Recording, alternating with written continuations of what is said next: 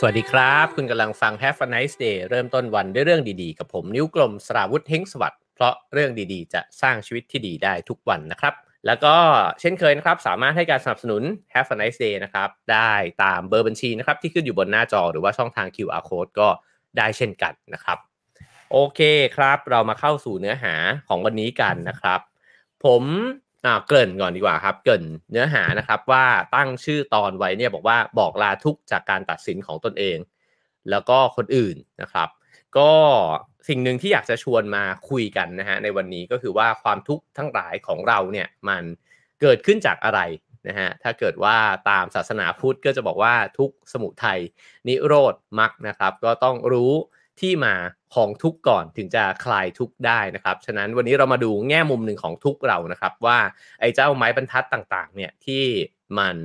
วางทาบตัวเราเนี่ยมันเกิดขึ้นจากไหนเมื่อไหร่นะครับแล้วก็ไม้บรรทัดของเรากับไม้บรรทัดของคนอื่นมันเหมือนกันไหมนะฮะไม้บรรทัดที่เราวางทาบตัวคนอื่นทำให้เกิดทุกข์หรือเปล่านะครับไม้บรรทัดที่คนอื่นวางทาบตัวเราทำให้เกิดทุกข์หรือเปล่านะครับแล้วก็ไม้บรรทัดที่ตัวเรา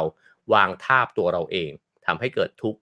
หรือเปล่านะครับวันนี้จะมาคุยเรื่องนี้กันนะครับผมหยิบเอาหนังสือเล่มนี้นะครับไม่ใหม่แล้วนะฮะแต่คิดว่ายังเวิร์กอยู่เสมอนะฮะในหลายเวลานะครับนี่ก็คือ The Fifth Agreement นะฮะ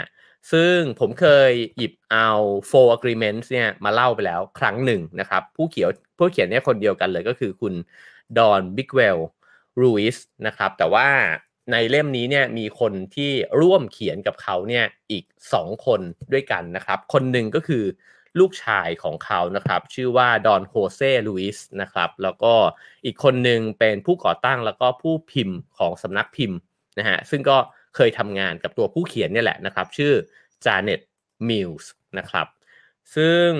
ในฉบับภาษาไทยเนี่ยเวอร์ชั่นที่ผมหยิบขึ้นมานะครับพิมพ์โดยสำนักพิมพ์ Post Books นะฮะซึ่งก็นานแล้วเหมือนกันนะครับหยิบเอามาอ่านในวันนี้ก็ยังผมว่ายังเป็นหนังสือที่ดีอยู่เลยนะครับชื่อภาษาไทยเขียน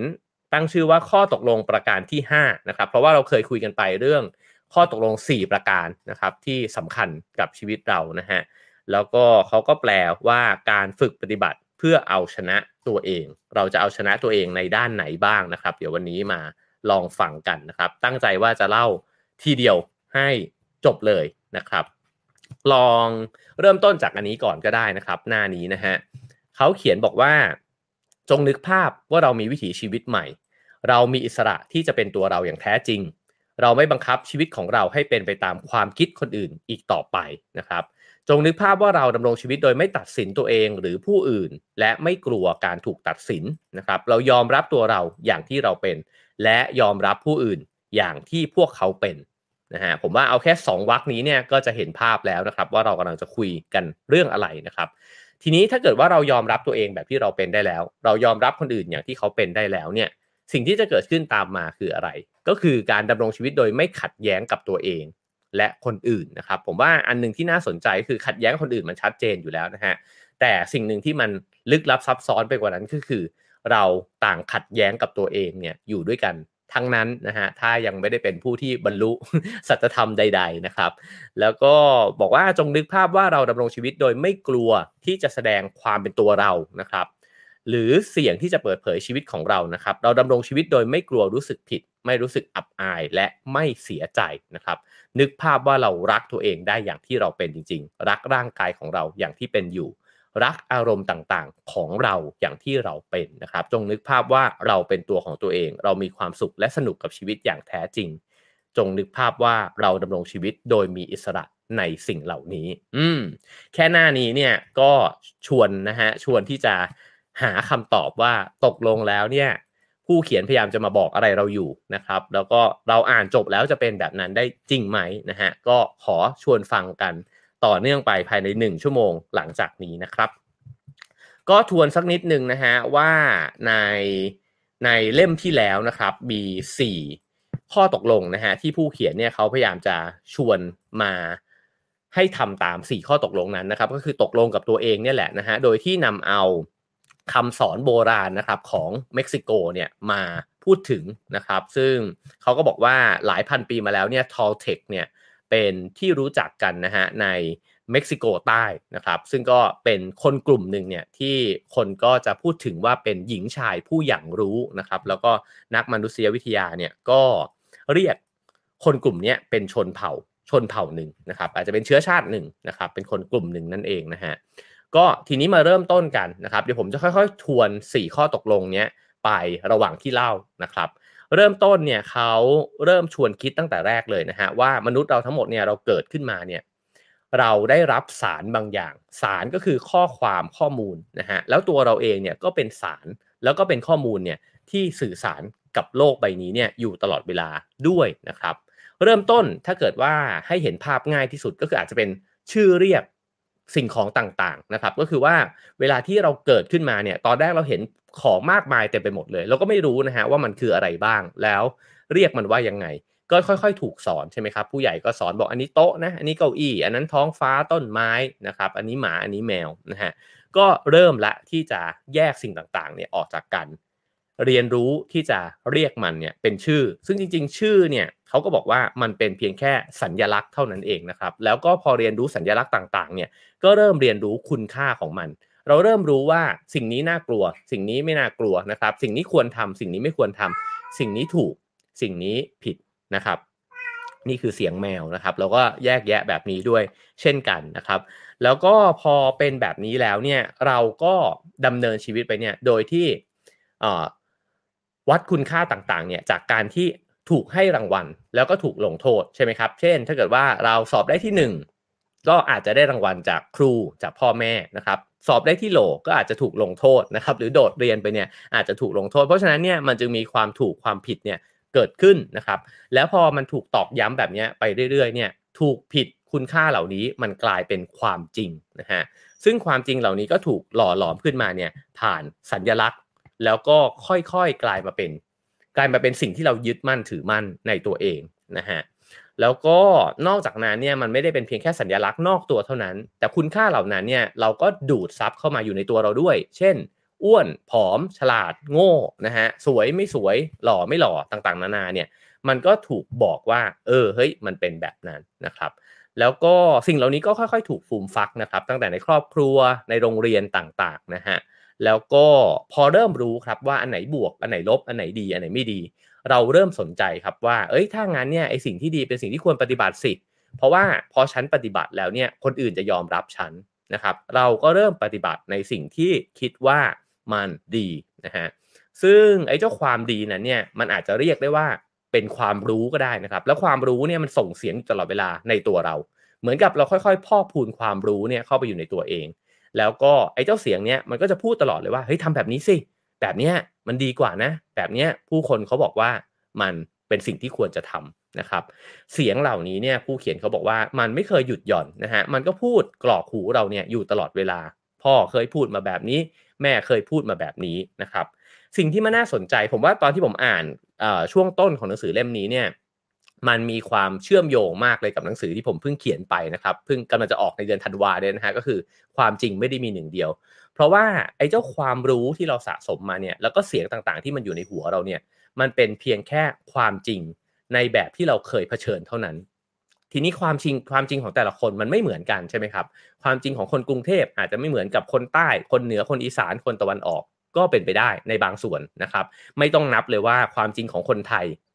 ของคนจีนอเมริกันนะฮะอิตาเลียนสวีดิชเนี่ยมันก็จะไม่เหมือนกันไปอีกนะครับเพราะฉะนั้นเนี่ยในความจริงที่เรายึดมั่นถือมั่นไว้แล้วก็เสียงมันส่งออกมาในหัวของเราเนี่ยมันก็จะเป็นความจริงชุดหนึ่งในหัวเรานะครับแต่ว่าเราอาจจะยังมองไม่เห็นหรอกว่ามันจะสร้างปัญหาจนกว่าไอ้เจ้าความจริงชุดนี้มันจะไปปะทะกับความจริงชุดอื่นใช่ไหมครับที่ก็ถูกหล่อหลอมมาจากโรงเรียนคนละโรงเรียนครอบครัวคนละแบบรัฐคนละรัฐนะฮะการปกครองคนละรูปแบบกันเนี่ยนะครับมันก็ทำให้ทั้งหมดทั้งมวลเนี่ยนะฮะก็ศาสนาด้วยความเชื่อด้วยนะครับก็ทำให้เราเนี่ยค่อยๆมีคุณค่าและความจริงที่แตกต่างกันนะฮะคุณค่านี้กำหนดอะไรเรากำหนดว่าเราควรทำอะไรเราไม่ควรทำอะไรนะครับแล้วก็เขาก็บอกนะฮะบอกว่าทีนี้เนี่ยพอเรารู้ว่าเราไม่ควรจะทำอะไรเนี่ยมันก็ไม่แน่ว่าเราอยากจะทำแบบนั้นจริงๆหรือเปล่านะฮะเช่นสมมุติว่าเด็กนักเรียนที่ดีควรจะเข้าห้องเรียนทุกคลาสนะครับถามว่ามันก็เป็นสิ่งที่ ถ้าเข้าไปก็คงจะดีละมั้งนะฮะได้เรียนนะครับแต่ว่าตัวเราเองจริงก็อาจจะบอกว่าเฮ้ยบางวิชามันไม่อยากเข้าอะแล้วมันทำได้ไหมนะครับมันก็อาจจะทำไม่ได้เพราะมันอยู่ในกฎระเบียบนะครับเราก็เลยเติบโตขึ้นมาเนี่ยจากสิ่งเหล่านี้นะฮะแล้วก็มันก็จึงค่อยๆมีความขัดแย้งกับตัวเองข้างในด้วยนะฮะเพราะว่าเราก็อาจจะตัวเราเองเนี่ยอาจจะชอบแบบหนึ่งอาจจะสนใจอะไรอีกแบบหนึ่งนะฮะแต่ว่าเจ้าความจริงความรู้และความถูกความผิดเนี่ยที่ผู้คนเขาบอกกันเนี่ยมันก็ค่อยๆเชฟเราขึ้นมาด้วยฉะนั้นจะเริ่มเห็นแล้วนะครับว่ามันเริ่มก่อเกิดความขัดแย้งในตัวเราเองขึ้นมายังไม่ต้องนับว่าพอโตขึ้นไปเรื่อยๆเนี่ยไอ้เจ้าความจริงและความรู้เนี่ยมันก็จะไปขัดแย้งกับคนอื่นด้วยนะฮะทีนี้ผู้เขียนเนี่ยพยายามจะชวนคิดนะครับว่าเราเติบโตขึ้นมากับสัญลักษณ์นะฮะแล้วก็ความรู้ของเราเนี่ยมันประกอบขึ้นด้วยสัญลักษณ์แทบจะทั้งหมดเลยเพราะว่ามนุษย์เนี่ยเป็นสิ่งมีชีวิตที่ใช้ภาษาใช่ไหมครับมันก็เป็นจุดแข็งมากๆเลยของสปีชีส์ของเรานะฮะแต่ในขณะเดียวกันเนี่ยภาษาเนี่ยมันก็เป็นตัวที่เป็นเครื่องสมมุติของความจริงนะครับเวลาเราเรียกว่าโต๊ะเนี่ยจริงๆมันเป็นแค่โต๊ะในรูปแบบในภาพในหัวของเราเท่านั้นเองสิ่งนี้มันไม่เคยถูกเรียกว่าโต๊ะมันไม่จำเป็นจะต้องเป็นโต๊ะก็ได้นะคือไอ้เจ้าแผ่นไม้แล้วก็มีขา4ขาเนี่ยมันอาจจะเป็นอะไรอย่างอื่นเนี่ยก็ได้ทั้งนั้นนะฮะทีนี้พอเราประดิษฐ์สัญลักษณ์ขึ้นมาใช่ไหมครับแล้วก็สัญลักษณ์ต่างๆเนี่ยมันค่อยๆเชื่อมโยงเข้าหากันก็จะเกิดเป็นคุณค่าความหมายเนี่ยบางอย่างที่สลับซับซ้อนมากขึ้นเรื่อยๆผ่านภาษานะครับแล้วก็พอภาษาเหล่านี้กลายเป็นสิ่งที่มันอยู่ในชีวิตประจำวันของเรานะครับเราก็จะอยู่กับความหมายเนี่ยของภาษาสมมุติง่ายๆก็ได้นะฮะว่าต้นไม้ต้นหนึ่งเนี่ยมันก็มีใบมีสีมีสิ่งต่างๆใช่ไหมครับเวลาที่เราเห็นต้นไม้ต้นนั้นเนี่ยตอนแรกเราเห็นมันเนี่ยมันก็ยังอธิบายอะไรไม่ได้แหละแต่ว่าเราเข้าใจว่ามันคืออะไรแต่พอเราพยายามจะอธิบายต้นไม้ต้นนั้นเราต้องใช้ภาษาแล้วครับต้นเนี่ยมันมีขนาดเท่านี้ประมาณสัก4นิ้ว5นิ้วนะฮะ texture มันเป็นแบบนี้ใบมันเป็นแบบนี้กิ่งก้านมันเป็นแบบนี้นะครับ เวลาเราพูดกันสื่อสารออกมาเนี่ยมันไม่ใช่ต้นไม้ต้นนั้นแล้วนะฮะแต่มันเป็นภาษาที่เรายืมมาแล้วก็เอามาสื่อสารเพื่อให้เข้าใจกันนะครับถามว่าทั้งหมดที่ผมพูดไปเมื่อสักครู่นี้ถ้าผมไปพูดให้ฝรั่งฟังหรือว่าให้คนจีนฟังเขาจะเข้าใจไหมเขาก็จะไม่เข้าใจเลยแต่ว่าเราคนไทยด้วยกันเราก็ใช้ภาษาเดียวกันจึงเข้าใจนะครับทีนี้เขาก็บอกว่าเวลาเราพูดถึงต้นไม้เราก็ไม่ได้บรรยายแค่ว่ามันเป็นยังไงเท่านั้นด้วยแต่เราบอกด้วยครับว่ามันสวยไหม นะฮะมันสูงหรือเปล่าหรือมันเตี้ยนะครับสิ่งเหล่านี้ก็คือการกำหนดคุณค่าให้กับสิ่งที่เราเล่าสิ่งที่เราเห็นนะฮะเพราะฉะนั้นเนี่ยเวลาเราสื่อสารกันไปมาเนี่ยเรามีคุณค่าไปด้วยเมื่อเราสมมุติผมบอกกับคุณผู้ชมคุณผู้ฟังอยู่เนี่ยนะฮะแล้วผมพรรณนาถึงต้นไม้ต้นหนึ่งอยู่เนี่ยต้นไม้ต้นนั้นไม่จริงแล้วนะครับเพราะว่ามันกลายเป็นต้นไม้ที่ผ่านมุมมองของผมใช่ไหมครับถ้าเพื่อนๆผู้ฟังไปดูต้นไม้ต้นนั้นเองอาจจะบอกก็ได้ว่าเฮ้ยมันสวย ในขณะที่ผมบรรยายไปบอกผมมันธรรมดามากเลยนะครับผมอาจจะบอกเฮ้ยมันก็ประมาณนึงอะก็สูงไม่มากเท่าไรแต่ว่าอีกคนหนึ่งมาดูอาจจะบอกโอ้โฮมันเป็นต้นไม้ที่สูงเลยนะต้นเนี้ยนะครับก็เพราะฉะนั้นเนี่ยเขาจึงบอกว่าตรงเนี้ยเริ่มที่จะมีปัญหานะครับคือจะเรียกว่าปัญหาก็ได้หรือว่าจะเรียกว่าสิ่งที่มันเกิดขึ้นจริงๆก็ได้นะครับก็คือว่าเวลาคนคนหนึ่งสื่อสารอะไรบางอย่างออกไปเนี่ยมันเป็นภาพความจริงในหัวของคนคนนั้นเท่านั้น และนี่ก็คือจุดขัดแย้งแล้วนะครับของความเป็นมนุษย์นะฮะเพราะว่าผมมองเห็นต้นไม้ต้นเดียวกันเนี่ยแบบหนึ่งเพื่อนๆก็เห็นอีกแบบหนึ่ง100คนอาจจะเห็น100แบบนะครับฉะนั้นเราก็จะเริ่มมีความจริงที่แตกต่างกันแล้วผู้เขียนเนี่ยใช้คำหนึ่งที่น่าสนใจนะครับเขาบอกว่ามนุษย์ทุกคนเนี่ยเป็นศิลปินเพราะฉะนั้นเนี่ยศิลปินเนี่ยมองโลกไม่เหมือนกันใช่ไหมฮะถ้าเกิดว่าติดตาม Journey with Art มาเนี่ยก็จะเห็นนะครับว่าแวนโกะก็เห็นทุ่งหญ้าแบบหนึ่งนะครับโมเน่เห็นอีกแบบหนึ่งนะฮะจึงวาดภาพเนี่ยออกมาไม่เหมือนกันมันก็เป๊ะกันเลยครับกับพวกเราต่อให้พวกเราไม่วาดภาพออกมาเนี่ยภาพในหัวที่เราเห็นมันไม่เหมือนกันเลยนะครับเอาแค่ฟังอยู่ตอนเนี้ยทุกคนก็คิดไม่เหมือนกันแล้วนะฮะ ฉะนั้นสิ่งที่มันยากก็คือแต่ละคนไม่ได้ตระหนักรู้ว่าภาพที่เราเห็นเนี่ยมันไม่เหมือนกันเราฟังวันนี้เราอาจจะตระหนักขึ้นมาแวบหนึ่งนะฮะแต่เชื่อเลยว่าพรุ่งนี้พอกลับไปใช้ชีวิตเหมือนเดิมเราก็ลืมความตระหนักรู้เนี้ยไปแล้วนะครับทีนี้ไอ้เจ้าสิ่งเหล่านี้เนี่ยแหละที่มันนำมาซึ่งความทุกข์นะฮะของการใช้ชีวิตอยู่ในเมื่อศิลปินแต่ละคนใช้ชีวิตอยู่ร่วมกันในโลกแล้วมีศิลปินเป็นแบบ7,000 ล้านคนเอาแค่ในประเทศไทย70กว่าล้านคนเนี่ยนะฮะมันก็ต้องปะทะกัน อยู่แล้วนะครับก็ทีนี้เนี่ยตัว Toltec เนี่ยนะฮะก็คือคนกลุ่มเนี้ยกลุ่มโบราณของเม็กซิโกเนี่ยนะฮะ เขาก็บอกว่ามันมีหลักของศิลปินเนี่ยอยู่3ประการด้วยกันนะครับ1ก็คือหลักของการตระหนักรู้2ก็คือหลักของการเปลี่ยนแปลงนะครับ3ก็คือหลักของความรักและความมุ่งมั่นเดี๋ยวเราเจาะลงไปดูทีละอันกันนะครับว่า3หลักนี้เนี่ยมันมีผลยังไงกับการดำเนินชีวิตของเรานะครับ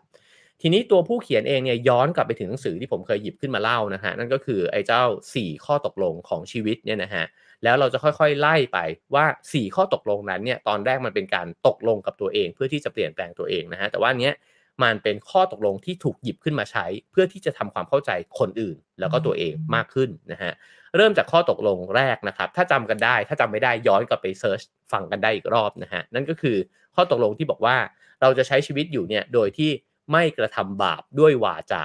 นะฮะถ้าสรุปอย่างง่ายที่สุดเนี่ยก็คือว่าในชีวิตประจำวันของเราเนี่ยเราใช้คำพูดคำจาเนี่ยทำร้ายคนอื่นเนี่ยอยู่บ่อยๆนะฮะเขาก็เลยบอกว่าให้ระวังคำพูดตัวเองเอาไว้แล้วชีวิตมันก็จะดีขึ้นนะฮะทีนี้เนี่ยมาเทียบเคียงกันนะฮะกับสิ่งที่กำลังคุยกันอยู่เนี่ยเขาก็บอกว่าถ้าเราเข้าใจถึงไอ้ความเป็นศิลปินนั้นเนี่ยแล้วเราก็เข้าใจว่าศิลปินแต่ละคนเนี่ยมองโลกเนี่ยไปตามทฤษฎีความเชื่อปรัชญานะครับแล้วก็ศาสนา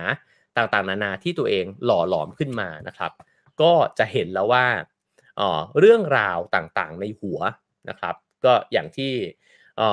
ยูวัล โนอาห์ แฮรารีเนี่ยบอกไว้นะฮะว่ามนุษย์ดำเนินชีวิตไปด้วยเรื่องราวใช่ไหมครับทีนี้เรื่องราวที่เราสร้างสรรค์ขึ้นมาเนี่ยมันก็เป็นเรื่องราวที่เราเล่าชีวิตตัวเราเองเล่าครอบครัวของเราเล่าประเทศของเรานะครับแล้วก็เล่าเรื่องราวของมนุษย์ด้วยนะฮะแล้วก็ของโลกใบนี้ด้วยเราทุกคนเนี่ยลองให้เขียนเรียงความก็จะเขียนเล่ามนุษย์เนี่ยออกมาคนละแบบหมดเลยนะฮะก็เพราะฉะนั้นสิ่งเหล่านี้ก็ค่อยๆเนี่ยก่อร่างความเป็นศิลปินของเราขึ้นมานะครับสิ่งที่จะต้องตระหนักรู้ก็คือผู้เขียนเขาบอกว่าถ้าเราตระหนักรู้ว่าความรู้และเรื่องเล่าที่เราใช้เล่าความรู้ก็คือสิ่งที่เรารู้นะฮะคือถ้าเราเรียนคำตำราคนละตำรามาเนี่ยก็จะเป็นความรู้คนละชุดนะฮะแล้วก็สร้างเรื่องเล่าคนละแบบเขาบอกว่าไอ้เจ้าเรื่องเล่าเหล่านี้ถ้าเราเห็นว่ามันเป็นเพียงเรื่องเล่าเราจะขัดแย้งน้อยลงละนะครับแต่เราจะตระหนักรู้เรื่องนี้ได้เร็วแค่ไหนกันเชียวนะครับเมื่อตระหนักรู้แล้วเนี่ยเราก็จะเห็นว่าไอ้เจ้าความคิดของเรามันก็มีที่มาที่ครอบงำเราอยู่ใช่ไหมครับฉะนั้นถ้าเห็นอันนี้มันก็จะเกิดขึ้นสิ่งที่เกิดขึ้นตามมาทันทีก็คือความยึดมั่นถือมั่น ในความจริงนั้นที่มันลดลงนั่นเองนะครับก็คืออ้าวจริงๆมันก็เป็นความจริงชุดเดียวเองนี่หว่างั้นของคนอื่นเขาก็คงมีอีกชุดหนึ่งนะครับก็จะเคารพความจริงของคนอื่นเนี่ยมากขึ้นนะฮะสิ่งที่ตามมาคืออะไรก็คือก็จะกระทำบาปด้วยวาจาเนี่ยนะฮะน้อยลงด้วยเหมือนกันเพราะเขาบอกว่าคำพูดเนี่ยมันก็คือตัวเราเป็นผู้ส่งสารเนี่ยอยู่ทุกวี่ทุกวันตอนนี้ผมก็เป็นผู้ส่งสารอยู่ใช่ไหมครับแล้วก็สารที่พูดออกไปมันไม่ได้พูดกับคนที่อยู่ตรงหน้าเราเท่านั้นแต่ทุกครั้งที่เรากำลังส่งสารออกไปเนี่ยเราพูดอยู่กับตัวเราเองด้วยนะครับเวลาเราเล่าเรื่องอะไรบางอย่างเนี่ยมันไม่ใช่แค่คนตรงหน้าได้ยินตัวเราเองเนี่ยได้ยินด้วยนะครับแล้วก็ถ้อยคำต่างๆเนี่ยมันเต็มไปด้วยคำตัดสินและให้คุณค่าเพราะฉะนั้นถ้าหนังสือเล่มที่แล้วเนี่ยเขาบอกว่าระวังคำพูดเพราะมันไปทำร้ายคนอื่นได้หนังสือเล่มนี้พยายามจะบอกว่าระวังคำพูดเพราะมันทำร้ายตัวเราเองด้วยนะฮะคุณค่าต่างๆเนี่ยก็เช่นเวลาที่เราพูดกับคนอื่นเราก็อาจจะมีคุณค่าเหล่านั้นเนี่ยตัดสินตัวเองไปด้วยเช่นเราก็อาจจะรู้สึกไปเองว่าฉันแก่ว่ะฉันน่าเกลียดฉันอ้วนฉันดำฉันเตี้ยนะฮะฉันไม่เข้มแข็งฉันแบบห่วยมากเลยนะครับก็สิ่งเหล่านี้เนี่ยมันน่าทบทวนนะครับผมคิดว่ามันมีความรู้สึกหนึ่งที่เกิดขึ้นในยุคสมัยนี้นะฮะก็คือคนเนี่ยมีความรู้สึกไม่ค่อยชอบตัวเองมีความรู้สึกกดดันกับตัวเองก็ถ้าหลายๆคนบอกก็อาจจะบอกว่าเพราะเราเปรียบเทียบกันมากขึ้นเราเห็นชีวิตของคนอื่นมากขึ้นและถี่ขึ้นผ่านโซเชียลมีเดียต่างๆนานาเหล่านี้นะครับแต่ว่าสิ่งที่มันน่าทบทวนก็คือว่าแล้วไอ้สิ่งที่เราเอามาตัดสินคุณค่าเช่นเรายังขยันไม่พอหรือเปล่าวะมันเกิดขึ้นจากอะไรกันแน่นะครับมันเกิดขึ้นจากไม้บรรทัดไหนแล้วถ้าเราเห็นไม้บรรทัดนั้นเราก็อาจจะตัดสินตัวเองน้อยลงก็ได้ฉันแก่เกินกว่าคนในรุ่นเดียวกันหรือเปล่าวะเพื่อนๆทำไมมันยังเต่งตึงอยู่อะไรเงี้ยนะก็มันก็น่าคิดเหมือนกันว่าไอ้ไม้บรรทัดนี้มาจากอะไรมันมาจากโฆษณาครีมทาหน้าที่แบบโอ้โห เห็นอยู่ตามทุกสี่แยกหรือเปล่าต่างๆนานานะครับสิ่งเหล่านี้เนี่ยผมคิดว่าเป็นสิ่งที่ผู้เขียนพยายามจะชวนเราคิดนะครับว่าไม้บรรทัดนั้นท่านได้แต่ใดมาแล้วท่านกำลังใช้ไม้บรรทัดนั้นเนี่ยโจมตีตัวเองอยู่หรือเปล่าแล้วทุกครั้งที่เราโจมตีตัวเองอยู่เราก็เรียกร้องคนอื่นครับให้เขาเนี่ยเจ็บช้ำเหมือนกับเรานั่นแหละนะฮะถ้าเรารู้สึกว่าตัวเองไม่ดีเราก็มักจะชี้นิ้วไปบอกคนอื่นด้วยเหมือนกันว่าแกเองก็แก่เหมือนกันนะเพราะเราก็ใช้ไม้บรรทัดเดียวกันนี่แหละตีก้นตัวเองและตีก้นคนอื่นไปพร้อมกันนะครับเพราะฉะนั้น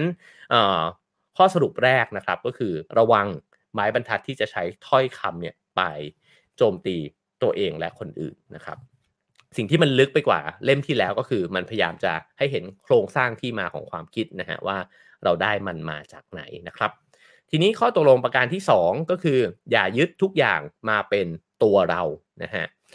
ทีนี้เปรียบเทียบกับความฝันครับเขาบอกว่าเราอาจจะนึกว่าเราใช้ชีวิตอยู่เนี่ยเหมือนกับเราอยู่ในความจริงนะครับแต่จริงๆแล้วเรารู้หรือเปล่าว่าเราอาจจะใช้ชีวิตอยู่ในความฝันก็ได้เพราะทั้งหมดนี้เนี่ยมันเป็นเรื่องเล่าของเรามันเป็นจินตนาการที่เราจินตนาการขึ้นมาเองนะฮะภาพที่เขาลองให้นึกภาพตามนะครับเขาบอกว่าลองนึกดูก็ได้ว่าถ้าเราทุกคนกำลังส่องกระจกอยู่แล้วเราเห็นภาพในกระจกใช่ไหมครับเราเห็นหมดเลยว่าหน้าตาเราเป็นแบบนั้นนะฮะเห็นห้องของเราเห็นผ้าม่านเห็นหน้าต่างเห็นแจกันดอกไม้หนังสือต่างๆนานานะครับที่มันสะท้อนอยู่ในกระจกถามว่าโลกในกระจกนั้นมีจริงไหมนะฮะคือกระจกนั้นเนี่ยมันเป็นความจริงไหมผู้เขียนเนี่ยบอกว่ามันไม่ได้เป็นความจริงมันเป็นแค่ภาพในกระจกเท่านั้นเองแต่มันสมจริงมากนะฮะแต่เราล้วงเข้าไปหยิบอะไรในนั้นเนี่ยมันไม่มีนะฮะมันไม่มีเลยเขาก็บอกว่ามันเป็นความจริงเสมือนซึ่งมันเหมือนภาพฝันนะครับซึ่งมันก็คล้ายกันเลยกับโลกที่เราสร้างขึ้นมาในใจเรานะครับแล้วเราก็รับรู้มันราวกับว่ามันเป็นความจริงนะครับจริงๆหนังสือแนวจิตวิญญาณมันก็จะประมาณนี้นะฮะแล้วผมว่าอ่านไปเราจะเทียบเคียงกับธรรมะบางอย่างด้วยเหมือนกันนะครับเขาบอกว่าถ้าเราเห็นแบบนี้เราก็จะเห็นว่าจิตแต่ละดวงเนี่ยนะฮะมันก็เหมือนกับโลกใบหนึ่งนะครับแล้วโลกใบนั้นเนี่ยมันไม่ใช่โลกข้างนอกมันคือโลกข้างในต่างหากเมื่อ2คนไปอยู่ในห้องเดียวกันจึงเห็นห้องคนละแบบเพราะว่าโลกข้างในมันไม่เหมือนกันแล้วทั้ง2คนภาพที่เห็นเนี่ยมันไม่จริงทั้งคู่มันเป็นภาพฝันของคนทั้งคู่นะครับแล้วก็เราไม่รู้นะฮะว่าภาพฝันนั้นเนี่ยเราสร้างมันขึ้นมานะครับแล้วก็ในนี้บอกว่าถ้าหากเราไม่ชอบชีวิตของเรานะฮะหากเราไม่ชอบสิ่งที่เราเชื่อเกี่ยวกับตัวเราเราก็เป็นแค่คนเดียวเท่านั้นที่จะเปลี่ยนมันได้เพราะมันก็คือโลกที่เราสร้างขึ้นมาเหมือนกับว่าถ้าผมเล่าเรื่องตัวเองเลยก็ได้นะฮะเช่นในสมัยมัธยมเนี่ยผมก็ชอบซื้อแมกกาซีนมาดูโอ้โฮเล่าแล้วก็จะดูแก่ทันทีนะครับเพราะว่าในยุคผมเนี่ยก็จะเป็นแมกกาซีนยอดฮิตจะเป็น The Boy นะครับเธอกับฉันนะฮะแล้วก็นายแบบทั้งหลายในยุคนั้นเนี่ยผมเพิ่งเขียนสเตตัสยียวนตัวเองไปนะครับว่ายุคนั้นก็จะฮิตพี่มอสปฏิภาณนะครับพี่แท่งศักดิ์สิทธิ์แท่งทองปราโมชแสงสอนอะไรเงี้ยนะครับผมก็จะดูว่าเขาไว้ผมทรงอะไรนะฮะเขาสูงเท่าไหร่แต่ตอนนั้นเนี่ยถ้ามีนายแบบเขาจะลงความสูงไว้ด้วยนะครับเขาก็จะสูงประมาณ175 180อะไรเงี้ยเราก็มาดูตัวเอง166อะไรเงี้ยนะฮะซึ่งมันก็จะแบบว่ารู้สึกแบบแย่มากกับตัวเองทีนี้เนี่ยผู้เขียนก็บอกว่าไอ้สิ่งนี้แหละมันก็คือโลกที่เราสร้างขึ้นมาเราก็เห็นแล้วว่างั้นไอ้โลกใบนั้นเนี่ยเราเป็นไอ้เตี้ยของโลกใบนั้นนะครับเพราะว่าเราเนี่ยมีไม้บรรทัดบางอย่างเนี่ยผุดขึ้นมาในใจเราละแม้ว่าบางคนเขาอาจจะไม่ได้เห็นว่าเราเตี้ยก็ได้นะฮะหรือบางคนอาจจะเห็นว่าเราเตี้ยกว่าที่เราเห็นเองก็ได้เนี่ยมันก็เห็นคนละโลกกันแล้วนะครับทีนี้ไอ้เจ้าข้อตกลงประการที่2ที่บอกว่าอย่ายึดทุกอย่างมาเป็นของตัวเราเองเนี่ยมันเป็นแบบไหนมีภาพหนึ่งที่ผู้เขียนแล้วมันเห็นภาพมากเลยนะครับนั่นก็คือเขาบอกว่าลองจินตนาการดูก็ได้ว่าคุณเดินเข้าไปในห้างสรรพสินค้าห้างหนึ่งแล้วมันมีโรงหนังเนี่ยอยู่100โรงเลยนะครับเป็นห้างที่เต็มไปด้วยโรงหนังแล้วคุณก็เดินเข้าไปในโรงภาพยนตร์แรกเนี่ยนะฮะแล้วก็เห็นมันมีหนังเนี่ยฉายอยู่บนหน้าจอเห็นมีผู้ชายหรือผู้หญิงก็ได้นะครับคนหนึ่งมีคนหนึ่งเนี่ยนั่งอยู่ในโรงหนังมีแค่คนเดียวเลยนะครับคุณก็เดินไปนั่งอยู่ข้างหลังเขาแล้วก็ชมภาพยนตร์เรื่องนั้นปรากฏว่าเฮ้ยไอ้หนังเรื่องนี้มันเป็นหนังชีวิตเราเลยนี่หว่าแล้วเราเป็นตัวละครเอกในเรื่องนั้นนะฮะเราจะเห็นพ่อแม่เพื่อนนะครับศัตรูมิตรต่างๆนานาเนี่ยอยู่ในเรื่องเต็มไปหมดเลยแล้วเราจะเข้าใจหนังเรื่องนี้เป็นอย่างดีเลยเพราะว่าเราคิดเหมือนกับภาพยนตร์ที่ฉายอยู่เลยและไอ้เจ้าคนที่นั่งอยู่ในโรงหนังเนี่ยก็คือตัวเรานั่นแหละกำลังดูภาพยนตร์ชีวิตของเราอยู่นะครับ ทีนี้พอนั่งดูไปสักพักก็แบบก็รู้หมดแล้วนี่เดาได้นะฮะก็เรื่องของฉันเองก็เลยออกไปโรงหนังที่2ปรากฏว่าไอ้โรงที่2เนี่ยเฮ้ยตัวละครหลักมันเปลี่ยนว่ะมันเป็นฉากเดียวกันเรื่องราวเดียวกันเลยนะครับแต่มุมมองมันไม่เหมือนกันเลยเพราะมันเป็นเรื่องของแม่เรานะครับแล้วแม่เราเป็นนางเอกของเรื่องเนี้ยเราเป็นแค่ตัวประกอบครับตัวเราเองในเรื่องนี้เนี่ยไม่เหมือนไอ้เรื่องแรกนะฮะเพราะว่ามันถูกมองผ่านสายตาแม่เราอาจจะกลายเป็นคนที่ใช้ไม่ได้เลยขี้เกียจมากแม่เรียกตลอดว่าเอ้าเมื่อไหร่จะตื่นขึ้นมาทำงานในขณะที่ไอ้เรื่องนั้นเนี่ยเราเข้าใจตัวเองหมดเลยนะครับว่าเอ้าก็ฉันยังอยากนอนต่ออีกแป๊บหนึ่งนี่แม่เนี่ยทำไมไม่เข้าใจฉันเลยนะฮะก็เป็นเรื่องที่2เขาบอกว่าคุณลองหยอดตัวเองเนี่ยเปลี่ยนโรงภาพยนตร์ไปเรื่อยๆสินะครับแล้วไปดูพอเป็นเรื่องของเพื่อนคุณบ้างตัวเราเองก็จะกลายไปเป็นอีกตัวหนึ่งเหมือนกันนะฮะตัวละครมันก็จะเปลี่ยนไป ถามว่าไอ้ตัวเรามันเปลี่ยนไปไหมเนี่ยมันอาจจะปฏิบัติเหมือนเดิมนะครับแต่ว่าหนังมันเล่าไม่เหมือนเดิมเพราะมุมมองของไอ้เจ้าคนที่เป็นตัวเอกเนี่ยมันไม่เหมือนกันนะครับแล้วเขาบอกว่าถ้าเราเป็นคนดูเราจะเริ่มรู้สึกว่าเฮ้ยมันไม่แฟร์ไอ้ตัวฉันที่มันอยู่ในเรื่องของแม่เรื่องของเพื่อนเนี่ยมันไม่ใช่ฉันในแบบที่ฉันเป็นจริงๆนะครับเขาบอกนี่แหละเป็นภาพที่เราจะเห็นนะฮะว่ามันไม่เคยมีใครเห็นเราเป็นแบบที่เราอยากให้เขาเห็นหรอกนะครับ ไม่ดีเกินไปก็แย่เกินไปนะฮะเขาก็ตัดสินเราด้วยมุมมองของเขาเนี่ยเสมอนะครับผมชอบตัวอย่างไอ้ภาพยนตร์นี้มากเลยนะฮะมันจะทำให้เราเห็นเลยว่าถ้าเราทะเลาะกับใครคนหนึ่งอยู่เนี่ยเขาคนนั้นเนี่ยกำลังที่จะมองเราอยู่เนี่ยด้วยสายตาของเขานะครับแล้วก็ด้วยปูมหลังทั้งหมดเลย ของเขานะฮะไม่ว่าเขาจะเรียนมายังไงเขาใช้เขามีความเชื่อตามศาสนาอะไรนะครับเขาเติบโตมาในการเมืองการปกครองแบบไหนนะครับในยุคสมัยไหนนะฮะก็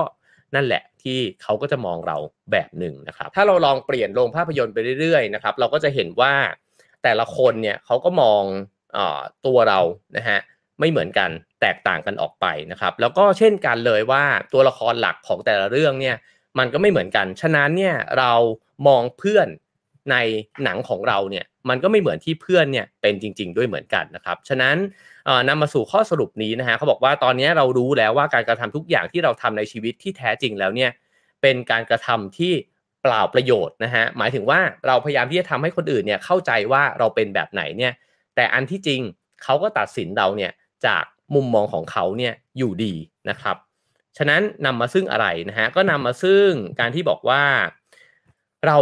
ทุกคนเนี่ยล้วนแล้วแต่มีชีวิตอยู่เนี่ยในความจริงด้านเดียวด้วยกันทั้งนั้นนะฮะแล้วเราก็อยู่ในโลกของตัวเราเองในหนังของเราในเรื่องราวของเรานะครับแล้วก็เอ่อกระทั่งคนที่เรารักมากที่สุดเนี่ยก็ไม่ได้รู้จักเราอย่างแท้จริงด้วยเช่นกันนะครับแล้วเขาบอกว่าจะ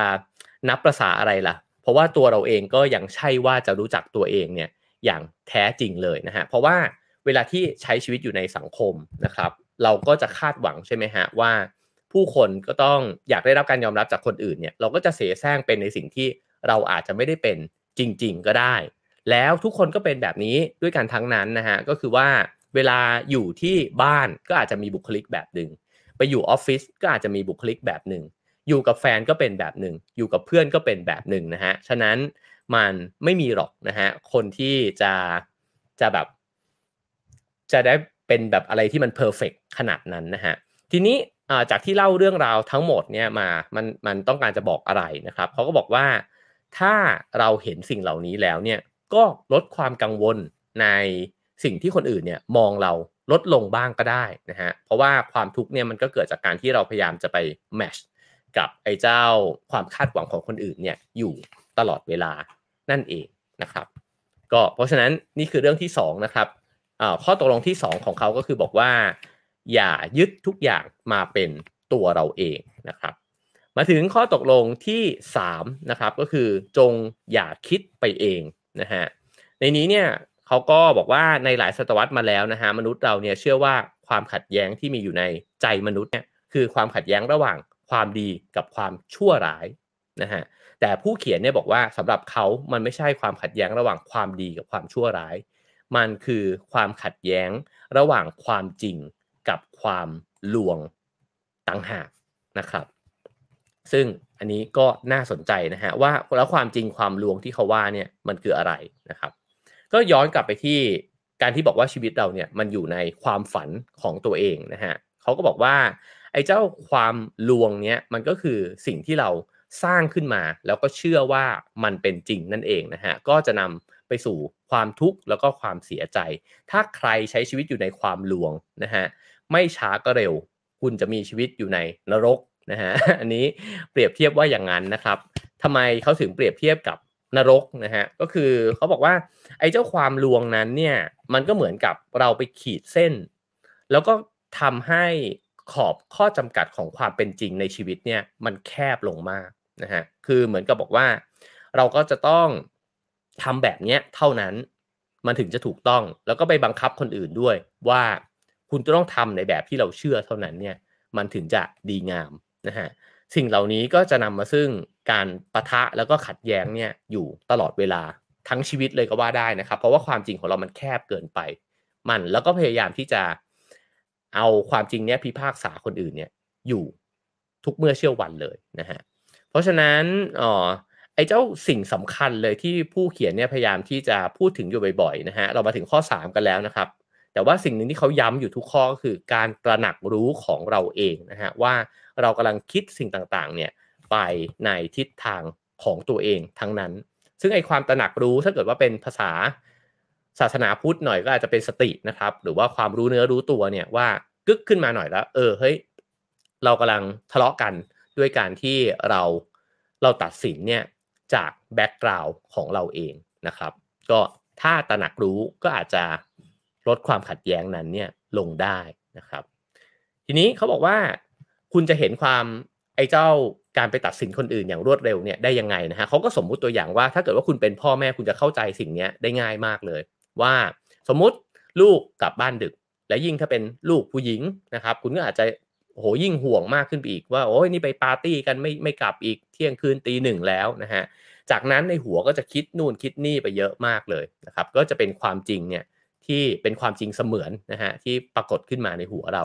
แล้วก็คราวนี้ก็เตรียมด่าลูกแล้วนะครับทีนี้พอลูกกลับมาแล้วก็ยิ้มแฉ่งเลยบอกอ้าวแม่หวัดดีนะครับเราก็จะอึ้งไปนิดหนึ่งว่าเฮ้ยมันไม่ตรงกับความจริงในหัวเรานะครับแต่ว่าถ้าเรายึดในไอ้ความจริงที่เราจินตนาการขึ้นมาเมื่อสักครู่นี้เนี่ยเราก็จะด่าลูกอยู่ดีนะฮะว่าเนี่ยทำไมกลับดึกนะฮะก็เพราะฉะนั้นสิ่งเหล่านี้นะครับก็จะทำให้เห็นนะฮะว่าไอ้เจ้าภาพฝันต่างๆนานาที่เราจินตนาการไว้นะครับผมว่าอีกหลายอย่างเลยนะครับอุดมการณ์ความเชื่อนะครับรสนิยมสิ่งที่เราคิดว่ามันจะต้องเป็นแบบนั้นเนี่ยมันก็ถูกใช้นะฮะในการที่ตัดสินคนอื่นเนี่ยอยู่ตลอดเวลาด้วยเช่นกันนะครับทีนี้เขาบอกว่าถ้าเราต้องการความรู้นะฮะเราก็จะคิดไปเองเพื่อที่ทำให้ต้องการที่จะเห็นว่าสิ่งนั้นเนี่ยมันเป็นความรู้ของเราจริงๆนะฮะโดยไม่สนใจด้วยว่าความรู้นั้นเนี่ยมันถูกหรือผิดว่าง่ายๆคือถ้าเราเชื่อสิ่งหนึ่งไปแล้วว่ามันดีนะครับมันอาจจะถูกหล่อหลอมมาผ่านเวลาเป็น10ปี20ปีก็ได้แล้วก็เชื่อแล้วในคุณค่านั้นว่ามันต้องเป็นแบบนั้นแหละ ทีนี้มันก็จะคล้ายๆกับที่ถ้าเกิดว่า Social Media มันก็อาจจะสร้างไอ้เจ้า Bubble ขึ้นมาใช่ไหมฮะเราก็จะกรองเอาข้อมูลหรือว่าถ้าอ่านหนังสือก็จะไปหยิบหนังสือที่มันเห็นด้วยกับแนวความคิดของเรามานะครับแล้วก็ประกบเข้าไปอีกนะฮะทำให้เราเชื่อมั่นมากขึ้นเรื่อยๆว่าไอ้ความรู้ที่เรารู้เนี่ยมันเป็นความจริง100%นต์นะฮะทำไมถึงเป็นแบบนั้นก็เพราะว่ายิ่งเรามั่นใจในสิ่งที่เชื่อมั่นมากขึ้นเท่าไหร่ เราก็ยิ่งรู้สึกปลอดภัยนะครับเรารู้สึกว่าเอ้ยมันมีคนเห็นด้วยกับเราตั้งเยอะแยะเลยนี่เนี่ยโหคนเก่งๆเขาก็ยังคิดแบบนี้เลยนะครับหนังสือตั้งหลายเล่มก็พูดเหมือนที่เราคิดนี่นานะฮะก็น้อยคนแหละครับที่จะพยายามออกไปนอกพื้นที่ที่ตัวเองเชื่อมั่นหรือปลอดภัยนะครับพยายามที่จะออกไปสำรวจว่าแล้วคนที่มันคิดอีกแบบหนึ่งเลยเนี่ยเขาคิดยังไงหรือเขามีที่มาของความคิดยังไงนะครับไปหยิบหนังสือที่มันเถียงกับความคิดของตัวเองขึ้นมาอ่านนะครับหรือว่าไปนั่งคุยกับคนที่แบบโอ้โห เขาเกลียดเราแบบนี้นะมันก็น้อยคนแหละนะครับที่จะเป็นแบบนั้นฉะนั้นเนี่ยมันจึงยากนะฮะที่เราจะออกไปจากไอ้เจ้าภาพฝันอันคับแคบของเราได้มันมีแต่จะทำให้ภาพฝันนั้นเนี่ยมันชัดเจนมากขึ้นเรื่อยๆด้วยซ้ำไปนะครับเขาจึงบอกว่าฉะนั้นสิ่งหนึ่งที่จะต้องตระหนักก็คือเราเนี่ยกำลังมองโลกมองชีวิตและมองผู้คนเนี่ยนะฮะไม่ได้เป็นอย่างที่มันเป็นจริง แต่เรามองมันอย่างที่เราต้องการจะให้เป็นอันนี้ก็เป็นสิ่งที่เราก็ได้ยินกันอยู่บ่อยๆนะครับคราวนี้มาถึงข้อตกลงที่4นะครับข้อตกลงที่4ก็คือทำให้ดีที่สุดเสมอนะฮะในนี้เนี่ยก็บอกว่าเราคุยกันมาถึง3สิ่งแล้วนะฮะก็คือไอ้เจ้า3สิ่งที่ผ่านมานะครับก็คือ1ไม่กระทำบาปด้วยวาจาก็คือไม่ใช้ไม้บรรทัดของตัวเองเนี่ยไปทำร้ายคนอื่นรวมถึงทำร้ายและตัดสินตัวเองด้วยนะครับ2ก็คือไม่ยึดทุกอย่างเนี่ยมาเป็นตัวเราไม่เอาตัวเราเป็นจุดศูนย์กลางแล้วก็ตัดสินคนอื่นนะฮะ3ก็คือว่าไม่คิดไปเองนะฮะทีนี้ไอ้3สิ่งนี้เนี่ยพอรู้แล้วมันก็ใช่ว่าจะสามารถที่จะเหมือนดีดนิ้วแล้วก็โอเคงั้นฉันจะไม่ต้องทะเลาะกับใครแล้วนะครับหรือว่าฉันจะไม่มีความทุกข์จากการที่เอาความคิดตัวเองไปปะทะกับคนอื่นแล้วถ้าง่ายแบบนั้นโลกก็คงจะสงบสุขไปแล้วนะฮะ เขาบอกว่าฉะนั้นคุณจึงต้องมีข้อตกลงประการที่4ซึ่งสำคัญมากนะครับนั่นก็คือคุณรู้แล้วล่ะว่าอะไรดีอะไรไม่ดีแต่บางทีเนี่ยเส้นทางกว่าจะไปถึง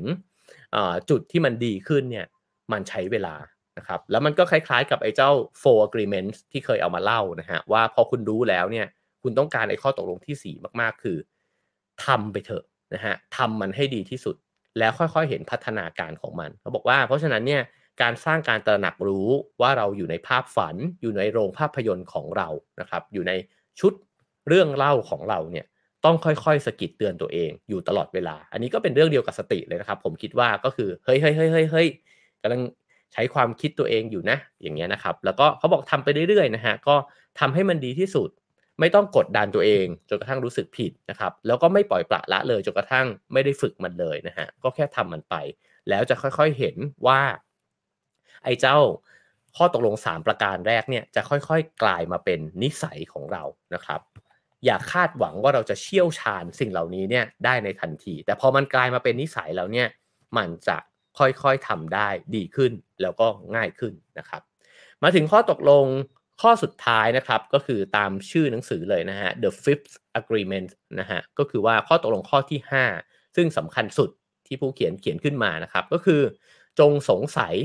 แต่เรียนรู้ที่จะฟังผมว่านี้ดีมากเลยนะฮะก็คือเอ่อรู้สึกเสมอว่าสิ่งที่เราเชื่อเนี่ยมันควรที่จะตั้งคำถามนะครับไม่ว่าเราจะเชื่อในอุดมการณ์ความเชื่อศาสนาพิธีกรรมนะฮะรสนิยมใดๆก็ตามเนี่ยตั้งคำถามกับความเชื่อตัวเองไว้ก่อนเลยว่าจริงเหรอวะใส่ question mark เนี่ยให้กับสิ่งที่ตัวเองยึดมั่นไว้ก่อนเลยนะฮะแล้วก็พยายามที่จะดูว่ามันมีอย่างอื่นอีกไหมนะครับเพราะฉะนั้นเวลาที่ตัวเราเองเชื่ออะไรอันนั้นคือวิธีนะครับอันที่2ก็คือว่าเวลาที่คนอื่นเขามาบอกอะไรนะครับก็เหมือนกันอันนี้อาจจะกาลามาสูตรนิดนึงก็คือว่าจริงเหรอมันใช่เหรอเนี่ยเหมือนกันนะฮะฟัง Have a nice day อยู่ก็เหรอวะมันใช่เหรอวะนะครับก็เขาบอกอันนี้แหละก็จะช่วยคลายความยึดมั่นถือมั่นนะฮะในไอ้เจ้าความเชื่อของตัวเองนะครับฉะนั้นเมื่อมาถึงตรงนี้แล้วเนี่ยสิ่งที่เราได้รับไปนะฮะจากทั้งหมดที่เล่ามาคืออะไร1ก็คืออย่าเชื่อตัวเอง2ก็คืออย่าเชื่อคนอื่นด้วยนะฮะแล้วกลับไปที่เรื่องศิลปินนะฮะว่าเมื่อเราเห็นแล้วว่าทุกคนเป็นศิลปินและศิลปินทุกคนเนี่ยวาดรูปตามมุมมองที่ตัวเองเห็นใช่ไหมฮะฉะนั้นทุกคนคือศิลปินที่บิดเบือนความจริงอยู่ด้วยกันทั้งสิ้นนะฮะแต่เมื่อเป็นแบบนี้แล้วเนี่ยตัวเราเองไม่จำเป็นจะต้องไปตัดสินภาพวาดของศิลปินคนอื่นว่ามันไม่เห็นจริงเลยในเมื่อเราก็รู้ตัวเองว่าก็ภาพที่มึงวาดก็ไม่จริงเหมือนกันนั่นแหละ ก็จะให้เกิดเมตตากรุณาเนี่ยขึ้นมาด้วยเช่นกันนะครับก็ฉะนั้นเนี่ยเขาบอกว่าเมื่อมีคนมาหาเราแล้วบอกเล่าเรื่องราวของตัวเขาเนี่ยให้เรารับฟังนะครับพวกเขาเนี่ยจะบอกเล่าถึงมุมมองของพวกเขาเนี่ยและสิ่งที่พวกเขาเชื่อว่าเป็นจริงให้เราฟังตรงนี้ถ้าตระหนักอยู่เสมอก็คือเขากำลังเล่าสิ่งที่เขาเชื่อจริงๆครับว่ามันจริงเนี่ยให้เราฟังนะฮะ ฉะนั้นเราจะทำอะไรได้บ้าง ถ้าเราเอาความจริงอีกชุดหนึ่งของเราไปปะทะโป้งเลยเนี่ยก็แน่นอนนะฮะด่ากันแน่นอนหรือไม่ก็ตีกันแน่นอนเขาบอกว่าก็ง่ายๆเลยฮะฟังแล้วก็ตั้งใจฟังนั่นเป็นวิธีที่เราจะขยายความจริงของเราเนี่ยออกไปได้นะครับซึ่งก็จะย้อนกลับไปถึงเรื่องเทคนิคการฟังที่เราเคยคุยกันมาด้วยเช่นกันนะครับในนี้เนี่ยขีดเส้นใต้ว่าเราไม่จำเป็นจะต้องไปแสดงความคิดเห็นเกี่ยวกับสิ่งที่คนอื่น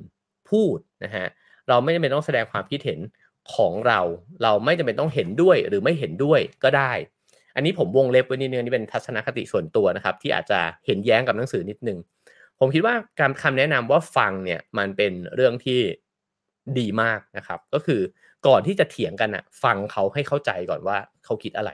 แล้วทำไมเขาคิดแบบนั้นด้วย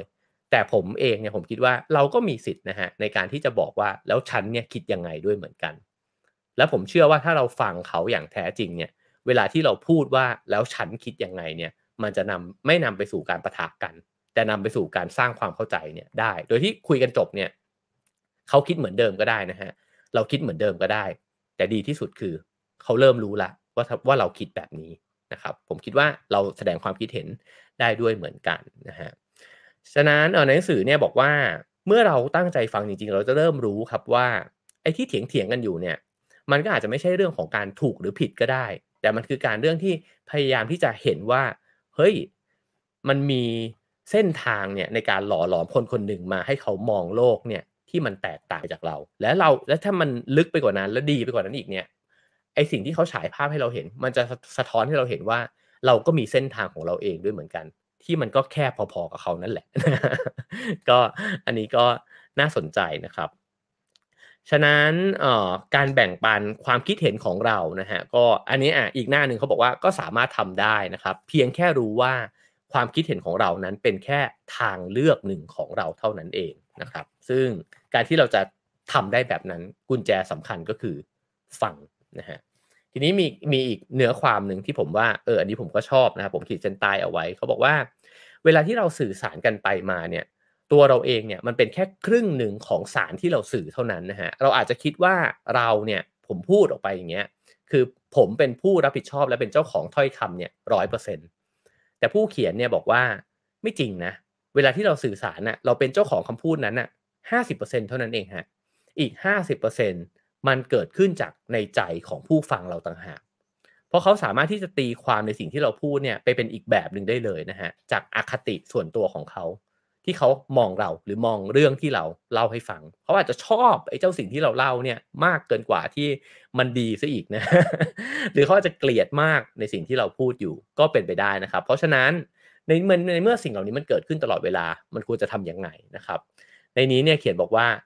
ผมเองเนี่ยจะรับผิดชอบสิ่งที่ผมพูดนะฮะแต่ผมจะไม่รับผิดชอบในสิ่งที่คุณเข้าใจ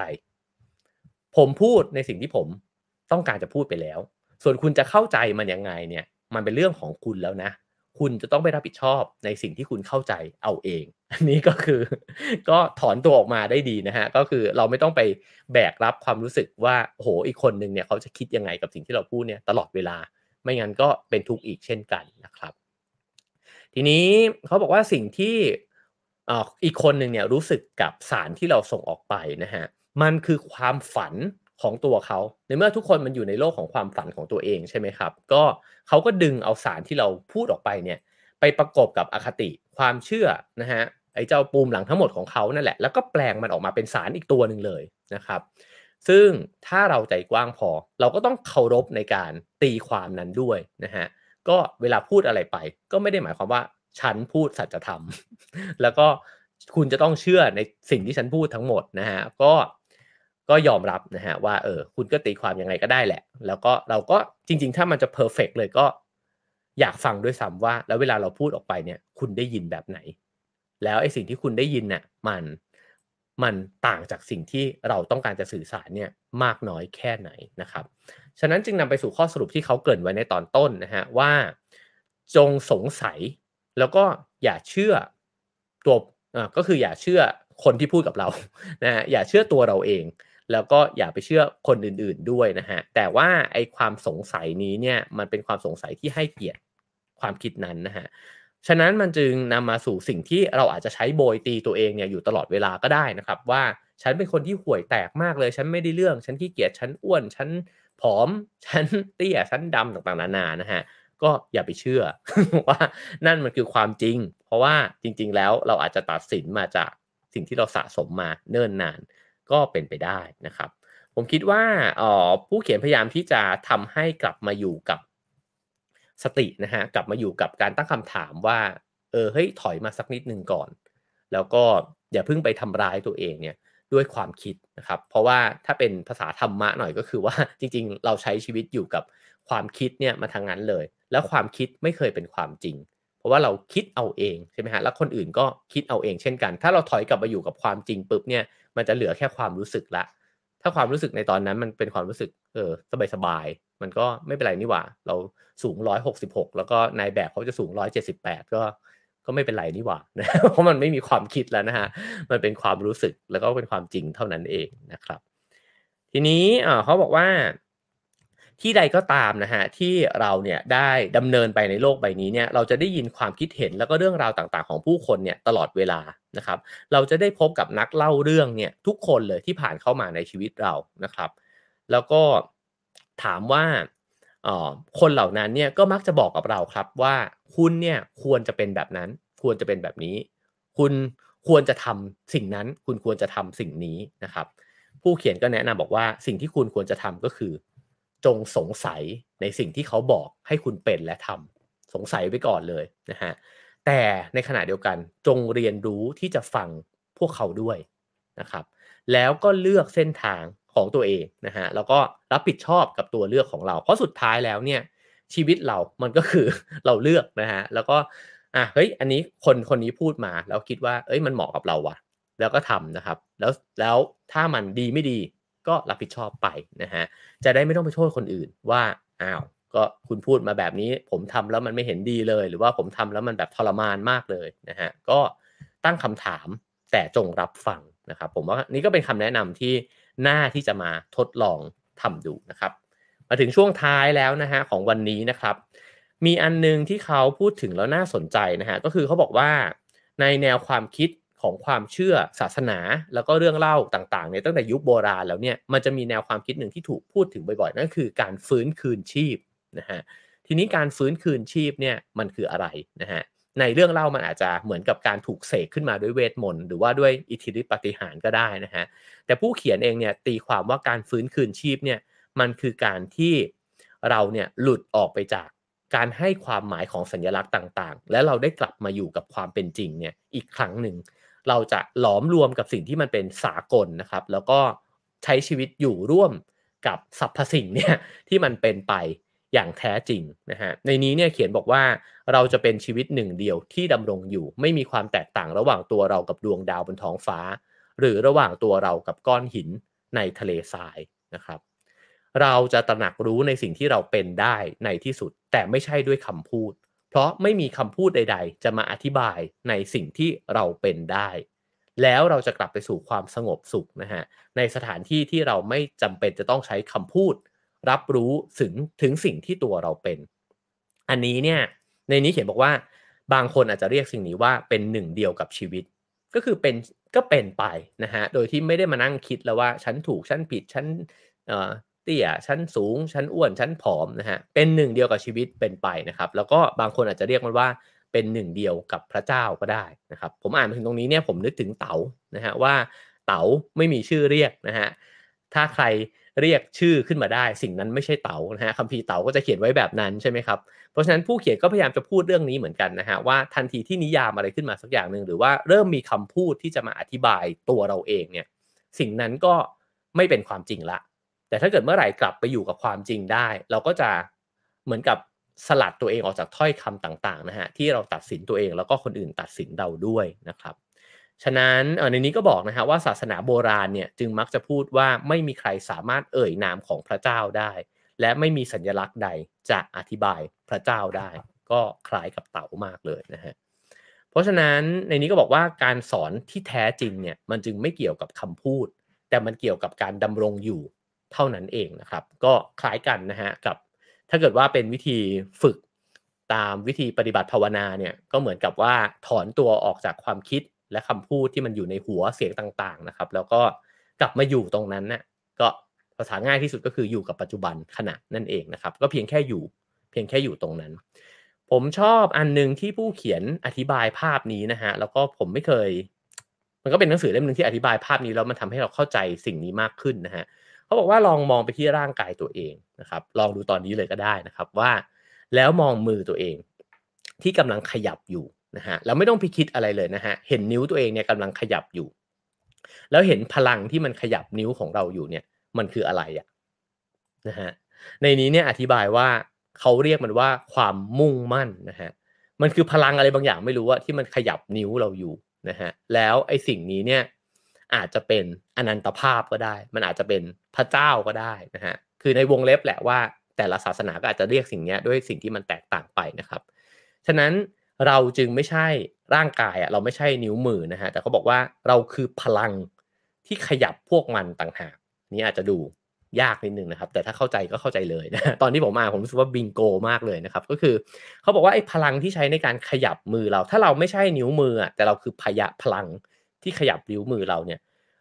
พลังเดียวกันเนี้ยมันก็เป็นพลังเดียวกันกับที่ทำให้ดอกไม้บานทำให้ลมพัดก่อเกิดพายุทอร์นาโดนะครับแล้วก็ทำให้ดวงดาวในจักรวาลเนี้ยมันโคจรไปทำให้อิเล็กตรอนเนี่ยมันเคลื่อนที่ไปรอบอะตอมนะครับมันเป็นพลังงานเดียวกันทั้งหมดเลยนะฮะแล้วก็มันก็ขับเคลื่อนชีวิตพวกเนี้ยไปด้วยกันอยู่ทั้งสิ้นนะฮะฉะนั้นเนี่ยถ้าเกิดเราเห็นไอ้เจ้าสิ่งนี้เนี่ยว่ามันเราเป็นพลังงานทั้งมวลเนี่ยนะฮะเราก็มันก็ไม่ใช่แบบการที่ต้องมาตีค่าตีความอะไรนี่อันนี้มันจะเริ่มเป็นการอธิบายความหมายที่มันคล้ายๆกับเป็นสัจธรรมนะฮะที่พยายามจะพาเราหลุดออกไปจากการตีความและเชิงสัญลักษณ์ทั้งหลายนะครับเขาบอกว่าถ้าเราเห็นพลังงานของการเคลื่อนชีวิตของเราแบบนี้อยู่เนี่ยเราก็จะเห็นพลังงานแบบนี้อยู่ในชีวิตคนอื่นด้วยอยู่ในชีวิตของสรรพสัตว์ด้วยนะครับอยู่ในความเคลื่อนไหวต่างๆของโลกและจักรวาลนี้ด้วยนะฮะแล้วเราจึงค่อยๆเห็นว่าเราเป็นหนึ่งเดียวกันกับพลังงานทั้งหมดนั้นแล้วมันก็ขับเคลื่อนทั้งหมดเนี้ยไปด้วยกันหมดเราจะแบ่งแยกน้อยลงนะครับผมว่าหนังสือเล่มนี้ลากเส้นนะฮะมาตั้งแต่จุดที่ทำให้เราเห็นว่าเราเริ่มต้นแบ่งแยกตัวเองเนี่ยออกจากผู้คนอื่นยังไงออกจากความดีความชั่วยังไงนะฮะออกจากสิ่งอื่นๆในโลกออกจากสัตว์อื่นเนี่ยยังไงและเขาก็ขมวดลงไปในท้ายเล่มว่าจริงๆแล้วเส้นแบ่งเหล่านั้นมันเป็นสัญลักษณ์แล้วก็มันมีสิ่งที่จะสลายเส้นแบ่งเหล่านี้นะครับแต่มันสลายไปเพื่ออะไรมันสลายไปเพื่อที่ทำให้เรารู้สึกนะครับว่าเราไม่ได้แตกต่างกันแล้วเราก็อิงอาศัยกันนะครับแล้วก็ฉะนั้นเนี่ยมันจึงมันจึงไม่มีเหตุผลที่จะใช้ไอ้เจ้าสัญลักษณ์อันคับแคบเนี่ยไปปะทะกันอย่างแบบแข็งเกร็งเนี่ยขนาดนั้นนะครับทีนี้ในนี้เนี่ยเขาบอกว่าถ้าเข้าเราเข้าใจแล้วก็เห็นสิ่งเนี้ยบ่อยๆว่ามันมีพลังงานบางอย่างเนี่ยที่มันขับเคลื่อนสิ่งต่างๆเหล่านี้อยู่นะครับเราก็จะสามารถมีชีวิตเนี่ยโดยที่ยอมรับในสิ่งที่คนอื่นเนี่ยเป็นได้มากขึ้นนะครับแล้วก็เห็นว่ามันเป็นผลลัพธ์นะฮะสิ่งที่คนอื่นคิดแล้วก็มาปะทะกับเราเนี่ยเป็นผลลัพธ์ของสิ่งที่เขาสั่งสมมาเท่านั้นเองแล้วมันก็สร้างความแตกต่างหลากหลายเนี่ยให้มันเกิดขึ้นนะครับเราจะพร้อมที่จะมีชีวิตอย่างมีความสุขโดยที่ตัดสินคนอื่นเนี่ยน้อยลงรวมถึงตัดสินตัวเองเนี่ยน้อยลงด้วยนะครับแล้วก็รู้สึกผิดกับตัวเองเนี่ยน้อยลงในเมื่อเห็นแล้วนะครับว่าทั้งหมดที่เราเอามาตัดสินตัวเองเนี่ยมันก็เป็นเพียงสัญลักษณ์ที่โลกและสังคมมันก็สมมุติเนี่ยขึ้นมาด้วยกันทั้งนั้นนะครับทีนี้เขาก็บอกว่าถ้าเกิดว่าเราใช้พลังแห่งความสงสัยไอ้ question mark ที่โยนเข้าไปในความคิดความเชื่อทั้งหลายเนี่ยนะฮะได้อยู่บ่อยๆแล้วก็กลับมาตระหนักรู้ถึงสิ่งนี้อยู่บ่อยๆเนี่ยมันก็ไม่ต่างอะไรกับที่เรามีมนต์วิเศษเลยในการที่จะนำเอาการมีอยู่ของเราเนี่ยก็คือจริงๆเราดำรงอยู่เนี่ยนะฮะเพียงแค่ดำรงอยู่เนี่ยที่เราเคยทำมันสูญหายไปเนี่ยมานานเนี่ยกลับมาอยู่กับตัวเองได้นะครับก็ยิ่งคิดน้อยลงเท่าไหร่นะฮะแน่นอนนะฮะเราจำเป็นจะต้องใช้ชีวิตอยู่กับความคิดนะครับเพราะว่าสังคมมนุษย์อารยธรรมมนุษย์เนี่ยมันจำเป็นจะต้องสื่อสารกันด้วยความคิดแล้วก็เอาความคิด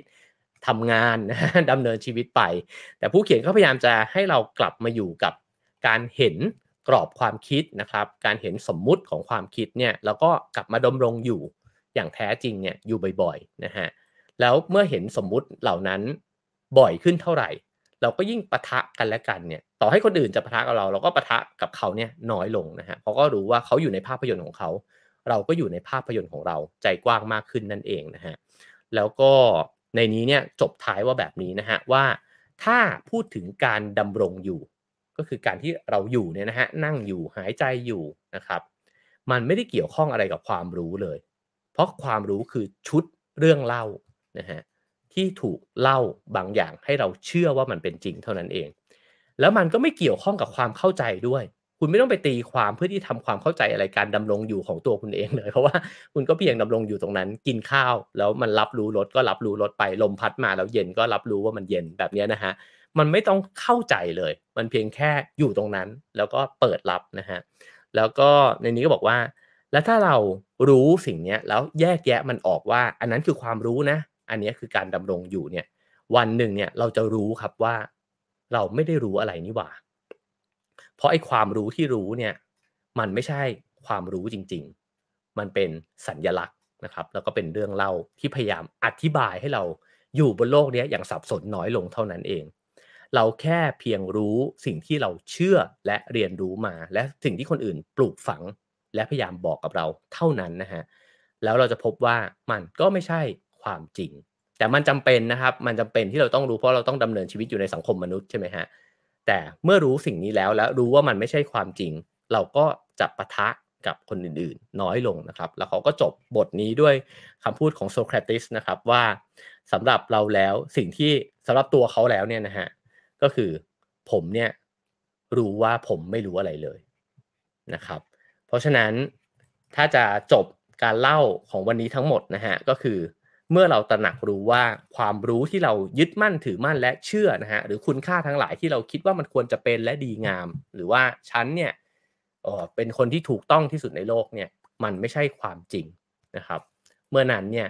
ความทุกข์ในการที่ใช้ในการตัดสินคนอื่นแล้วก็ตัดสินตัวเอง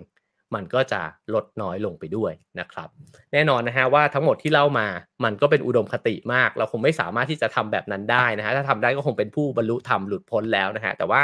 ผมคิดว่าสิ่งที่ผู้เขียนพยายามที่จะแจกแจงมาทั้งหมดเนี่ยมันเพื่อที่ทำให้เห็นภาพนะครับว่าสิ่งที่มันเกิดขึ้นอยู่ตลอดเวลาในชีวิตเราเนี่ยมันเกิดขึ้นจากอะไรบ้างนะฮะแล้วก็สิ่งที่เขาชี้ชวนก็คือว่าฝึกตนนั่นเองนะฮะแล้วก็ตระหนักรู้สิ่งนี้อยู่เสมอมีสติรับรู้ว่าเรากำลังใช้ความจริงปะทะกันอีกแล้วนะเรากำลังเอาโรงหนัง2โรงเนี่ยมาวิ่งชนใส่กันอีกแล้วนะแล้วเราเห็นเรื่องเดียวกันคนละแบบเลยนะครับแล้วเราจะเปิดใจรับฟังคนอื่นเนี่ยมากขึ้นได้ยังไงเพื่อที่จะขยายขอบเขตของความจริงของเราเนี่ยให้มากขึ้นไปด้วยทั้งหมดนี้ไม่ได้เพื่ออะไรเลยนะฮะเพื่อที่จะอยู่ร่วมกันอย่างสงบและสันติมากขึ้นเท่านั้นเองนะฮะในนี้เนี่ยจริงๆมีบทหนึ่งผู้เขียนเขาบอกว่าถ้าเราตระหนักรู้ถึงสิ่งนี้มากขึ้นเรื่อยๆเนี่ยสงครามในโลกใบนี้จะลดน้อยลงผมว่าไม่ใช่สงครามใหญ่นะครับเพราะสงครามดำเนินอยู่ทุกวันใน Facebook ใน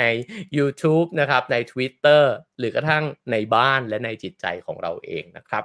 ทั้งหมดนั้นคือเนื้อหาของ Have a Nice Day นะครับประจำวันนี้นะครับก็จากหนังสือเล่มนี้นะครับ The Fifth Agreement นะครับโดยดอนมิเกลรูอิสนะครับแล้วก็ดอนโฮเซ่รูอิสนะครับแล้วก็จาเน็ตมิลส์นะครับก็สำนักพิมพ์ Post Book นะฮะอาจจะหายากสักนิดหนึ่งเพราะว่าหนังสือก็ออกมานานพอสมควรแล้วนะครับแต่ว่าผมก็คิดว่ายังเป็นเนื้อหาที่เป็นประโยชน์อยู่นะครับก็เช่นเคยครับสามารถให้คะแนนความพึงพอใจเข้ามาได้นะครับ5 4 3 2 1นะฮะว่าฟังแล้วเป็นยังไงชอบไม่ชอบยังไงนะฮะคอมเมนต์กันคุยกันเข้ามาได้ด้วยเช่นกันนะครับไลฟ์จบไปแล้วก็คอมเมนต์ได้ต่อเนื่องนะฮะแล้วก็ขอบคุณสปอนเซอร์ของเรานะครับ Peppermint Fill Mask Drop นะครับน้ำยาหยดใส่แมสนะครับช่วยลดความอึดอัดในการใส่แมสแล้วก็ทำให้ใส่แมสได้ยาวนานขึ้นนะครับมีกลิ่นหอม2กลิ่นนะครับมีกลิ่นหอมเข้มแล้วก็หอมละมุนนะครับหาซื้อได้ตามร้านขายยาแล้วก็ร้านสะดวกซื้อใกล้บ้านคุณนะครับแล้วก็สำหรับคนที่จะพรีออเดอร์หนังสือเล่มใหม่2เล่มนะครับจริงๆแล้วเล่มหนึ่งนี่คล้ายกับสิ่งที่เล่าในวันนี้มากเลยนะฮะก็คือความจริงไม่ได้มีหนึ่งเดียวมาคลี่ความจริงให้ดูเลยนะครับว่าความจริงแต่ละชุดเนี่ยเราได้แต่ใดมานะฮะ DNA เราเกิดมาไม่เหมือนกันหรือเปล่านะครับเพศที่ไม่เหมือนกันทำให้เราคิดไม่เหมือนกันยังไงนะฮะรสนิยมทางเพศที่ไม่เหมือนกันนะครับการเกิดมาใน